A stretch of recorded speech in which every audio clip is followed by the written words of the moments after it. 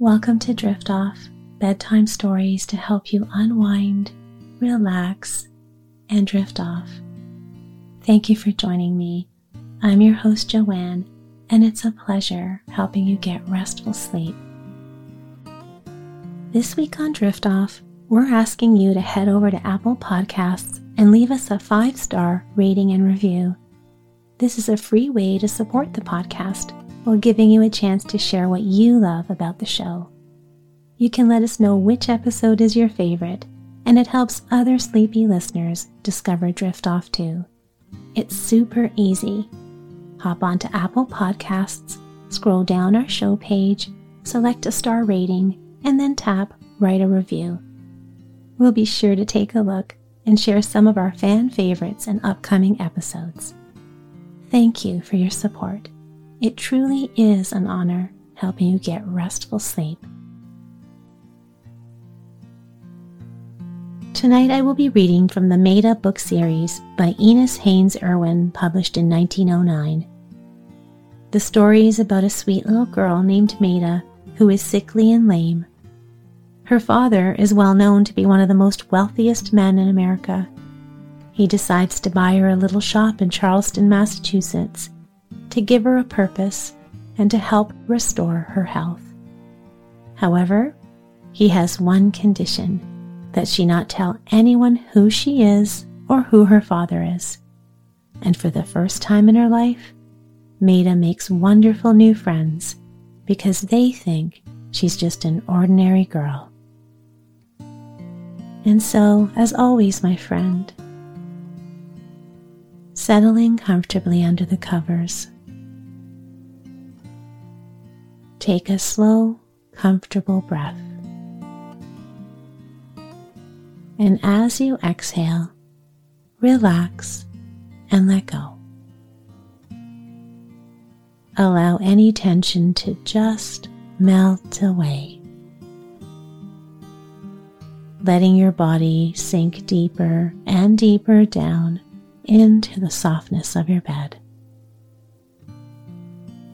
There is nothing left to do and nowhere else to be. So just lay back, relax, and enjoy the story.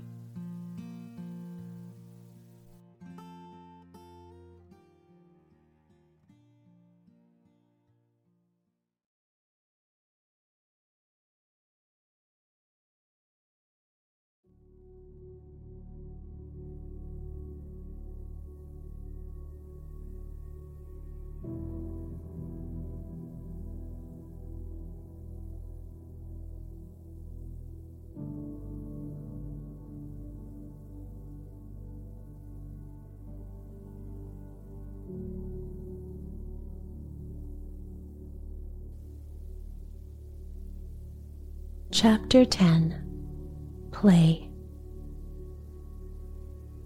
But although the WMNTs worked very hard, you must not suppose that they left no time to play. Indeed, the weather was so fine that it was hard to stay in the house. The beautiful Indian summer had come, and each new day dawned more perfect than the last. The trees had become so gorgeous that it was as if the streets were lined with burning torches. Whenever a breeze came, they seemed to flicker and flame and flare. Maida and Rosie used to shuffle along the gutters, gathering pockets full of glossy horse chestnuts and handfuls of gorgeous leaves. Sometimes it seemed to Maida that she did not need to play, that there was fun enough in just being out of doors. But she did play a great deal, for she was well enough to join in all the fun now, and it seemed to her that she could never get enough of any one game. She would play house and paper dolls and ring games with the little children in the morning when the older ones were in school. She would play jackstones with the bigger girls in the afternoon. She would play running games with the crowd of girls and boys of whom the WMNTs were the leaders towards night.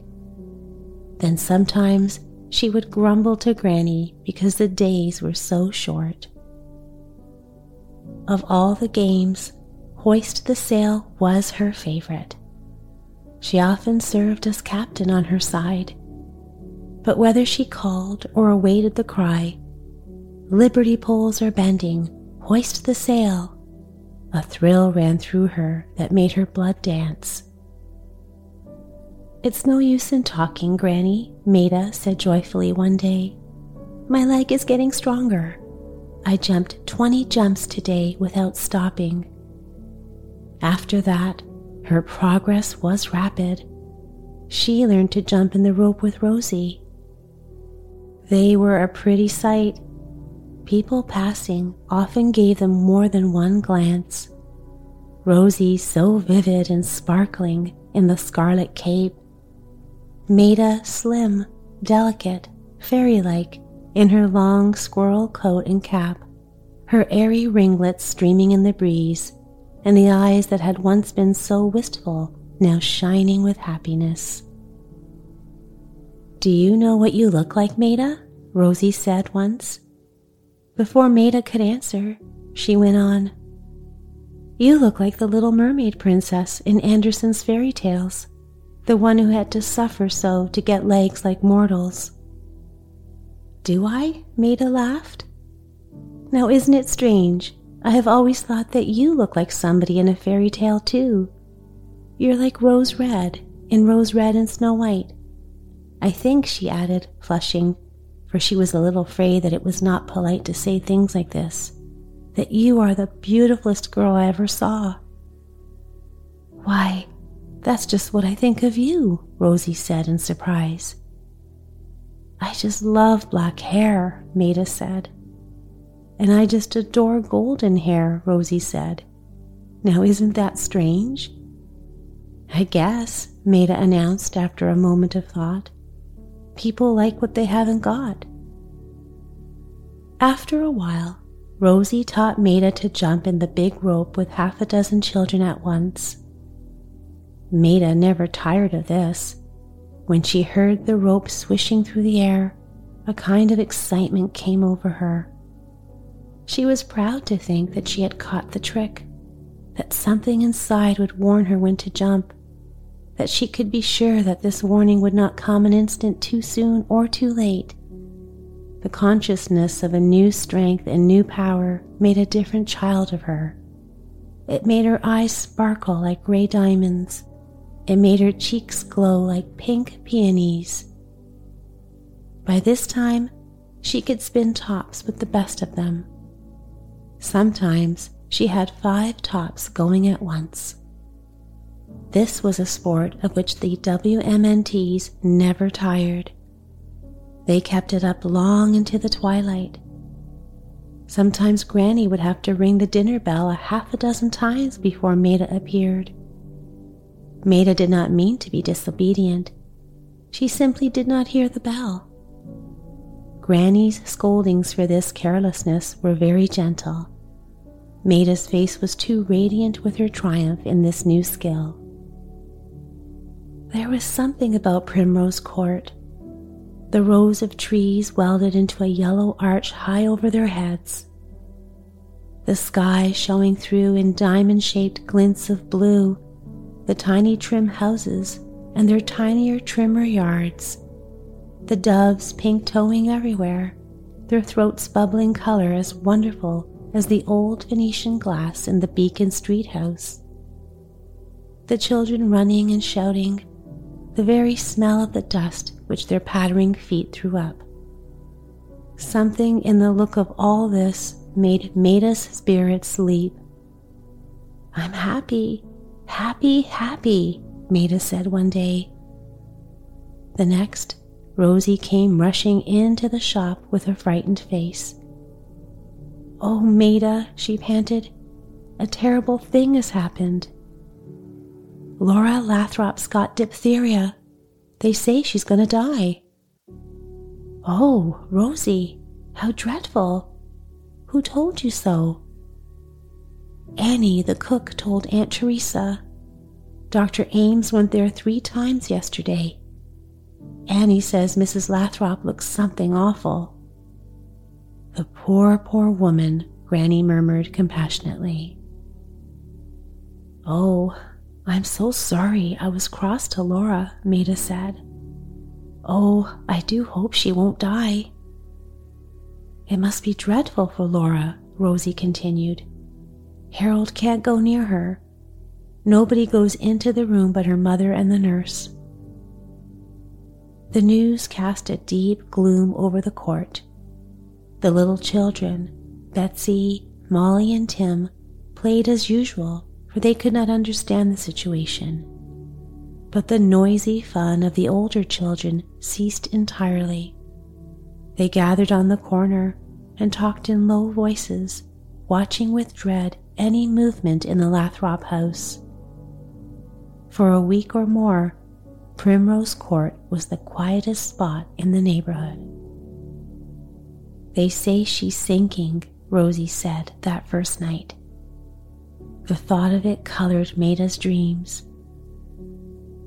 "She's got through the night all right," Rosie reported in the morning, her face shining with hope, "and they think she's a little better."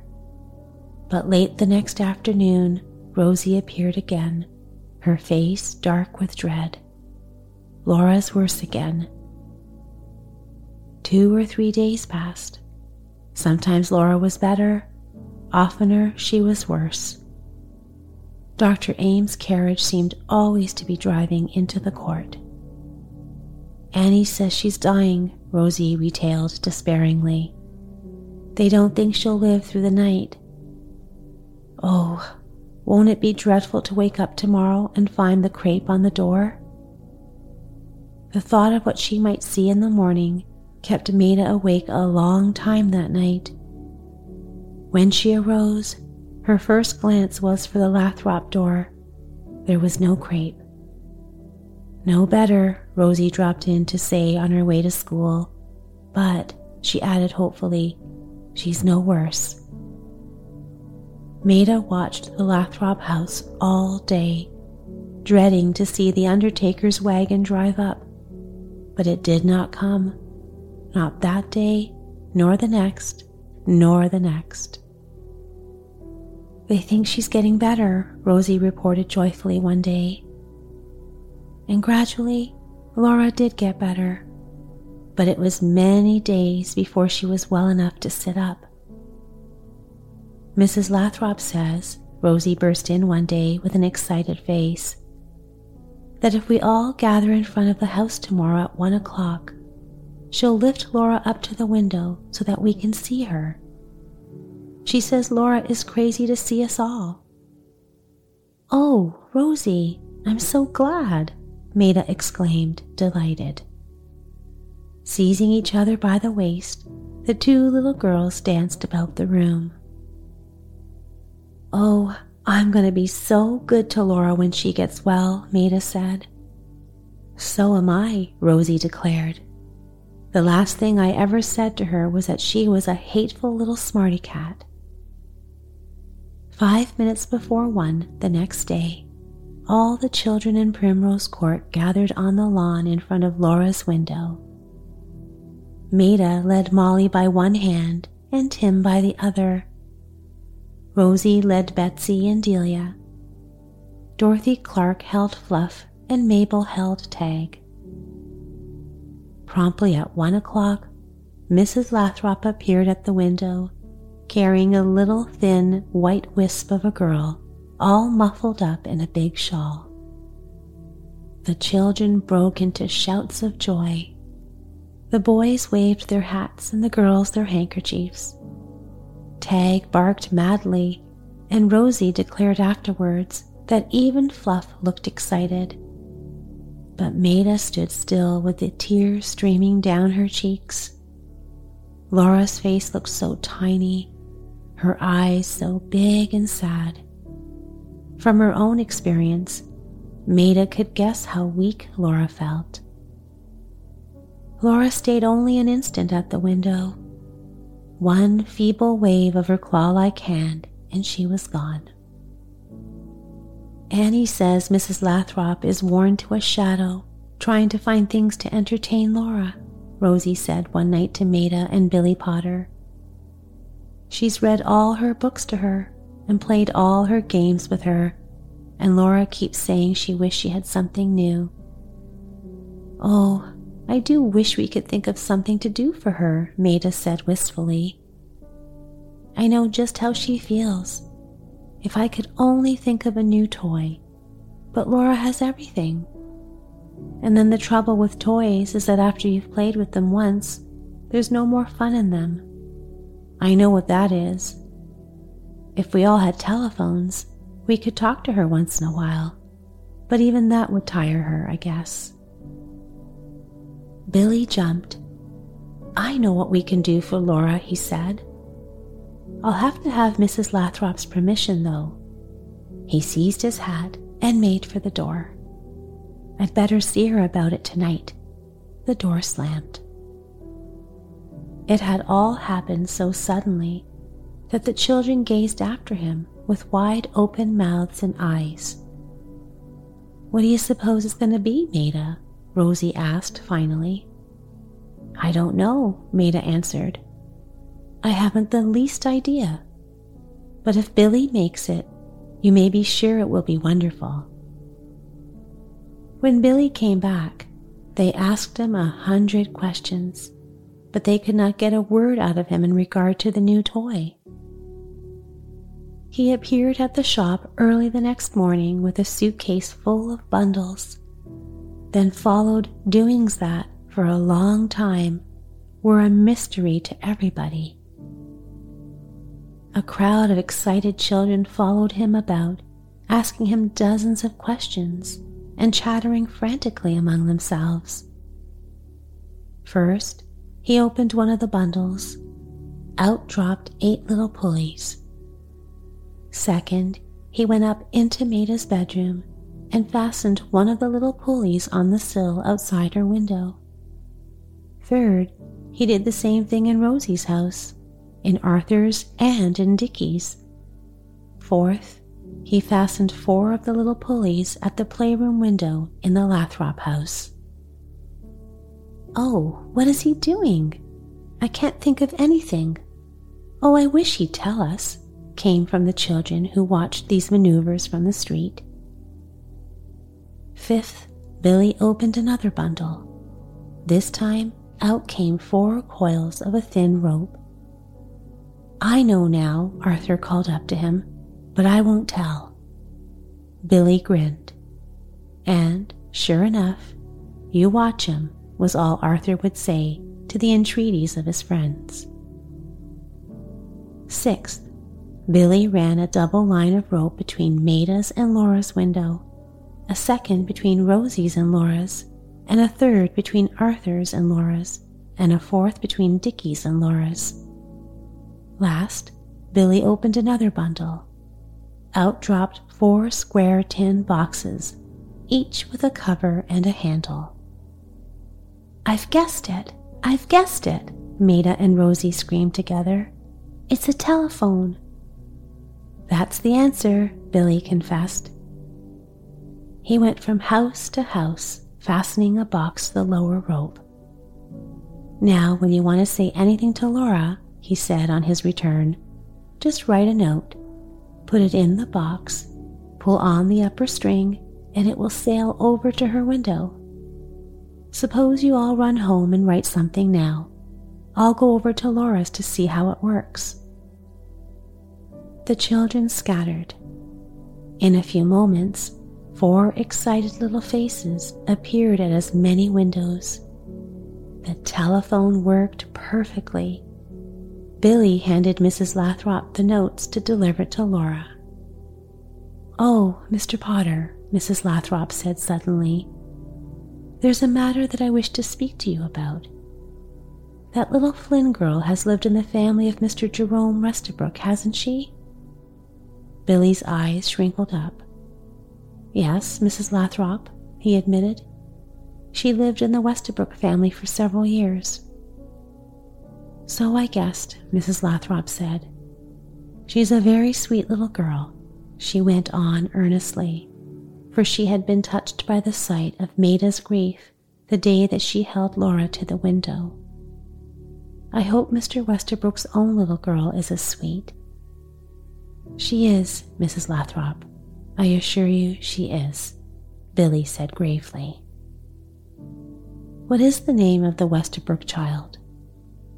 Elizabeth Fairfax Westerbrook. What is she like? She's a good deal like Maida, Billy said, his eyes beginning to sprinkle up again. They could easily pass for sisters. I suppose that's why the Westerbrooks have been so good to the little Flynn girl, Mrs. Lathrop went on, for they certainly are very good to her. It is quite evident that Maida's clothes belonged once to the little Westerbrook girl. You are quite right, Mrs. Lathrop. They were made for the little Westerbrook girl. Mrs. Lathrop always declared afterwards that it was the telephone that really cured Laura. Certainly, it proved to be the most exciting of toys to the little invalid. There was always something waiting for her when she waked up in the morning, and the tin boxes kept bobbing from window to window until long after dark. The girls kept her informed of what was going on in the neighborhood, and the boys sent her jokes and conundrums and puzzle pictures cut from the newspapers. Gifts came to her at all hours. Sometimes it would be a bit of wood carving, a grotesque face, perhaps that Arthur had done. Sometimes it was a bit of Dickie's pretty paper work. Rosie sent her specimens of her cooking, from candy to hot roasted potatoes, and Maida sent her daily translations of an exciting fairy tale which she was reading in French for the first time. Pretty soon, Laura was well enough to answer the notes herself. She wrote each of her correspondents a long, grateful, and affectionate letter. By and by, she was able to sit in a chair at the window and watch the games. The children remembered every few moments to look and wave to her, and she always waved back. At last came the morning when a very thin, pale Laura was wheeled out into the sunshine. After that, she grew well by leaps and bounds. In a day or two, she could stand in the ring games with the little children. By the end of a week, she seemed quite herself. One morning, every child in Primrose Court received a letter in the mail. It was written on gay tinted paper with a pretty picture at the top.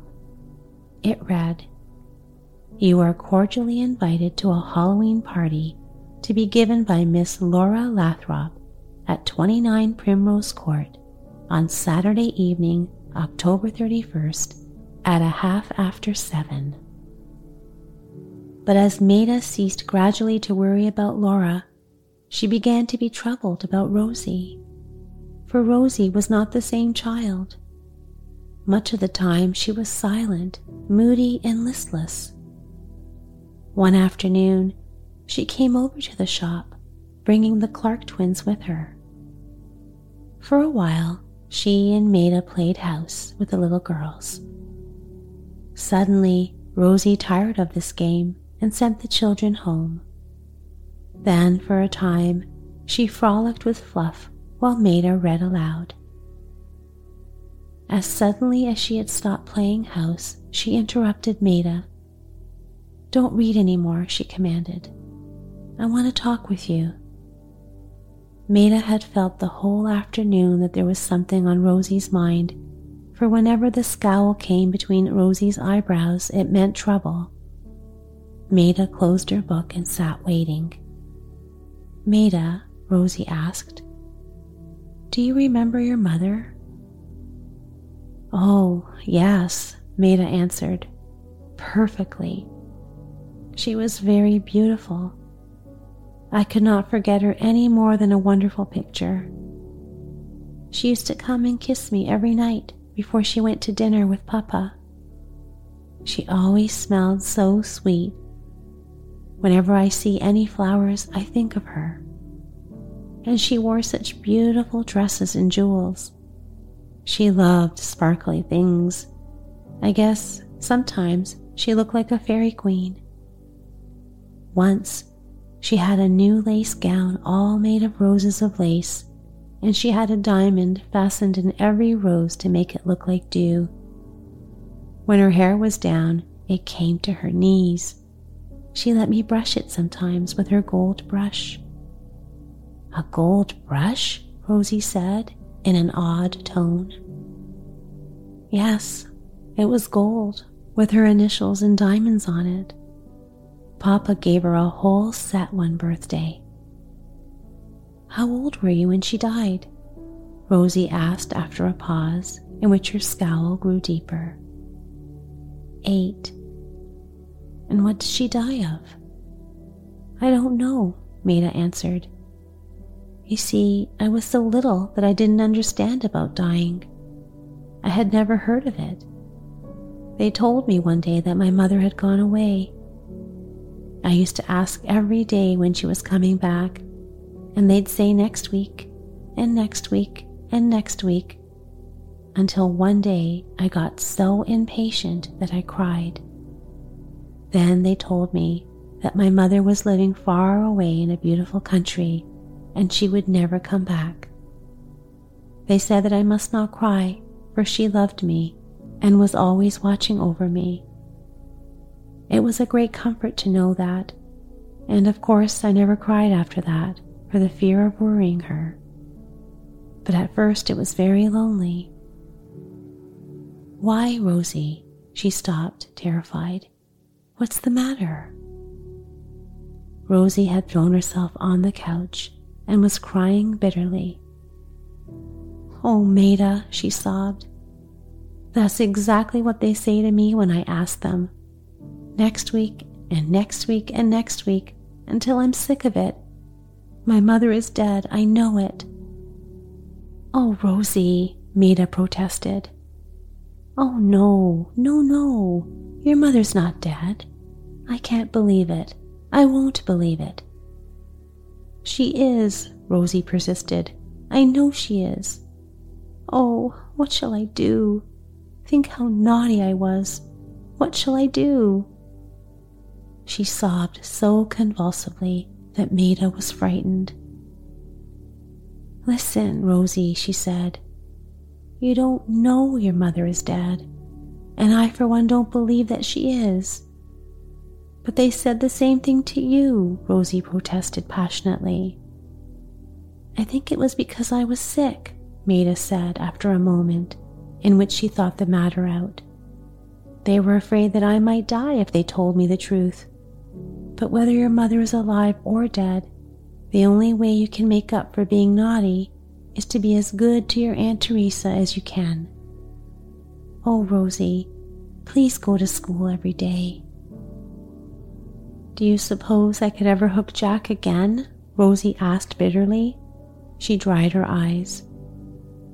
"I guess I'll go home now," she said, "and see if I can help Aunt Teresa with supper. And I'm going to get her to teach me how to cook everything so that I can help Mother if she ever comes home." The next day, Rosie came into the shop with the happiest look that she had worn for a long time.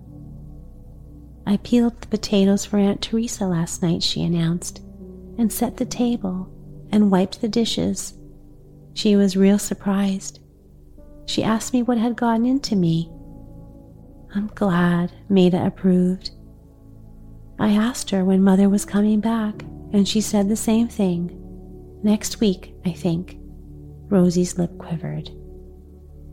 "I think she'll come back, Rosie," Maida insisted. "And now let's not talk any more about it. Let's come out to play." Mindful of her own lecture on obedience to Rosie, Maida skipped home the first time Granny rang the bell. Granny met her at the door. Her eyes were shining with mischief. "You've got a visitor," she said. Maida could see that she was trying to keep her lips prim at the corners. She wondered who it was. Could it be? She ran into the living room. Her father jumped up from the easy chair to meet her. "Well, well, well, Miss Rosy Cheeks. No need to ask how you are," he said, kissing her. "Oh, Papa, Papa, I never was so happy in all my life. If you could only be here with me all the time, there wouldn't be another thing in the world that I wanted. Don't you think you could give up Wall Street and come to live in this court? You might open a shop too, Papa. I know you'd make a good shopkeeper, although it isn't so easy as a lot of people think. But I teach you all I know, and then it's such fun. You can have a big shop, for I know just how you like big things, just as I like little ones." Buffalo Westabrook laughed.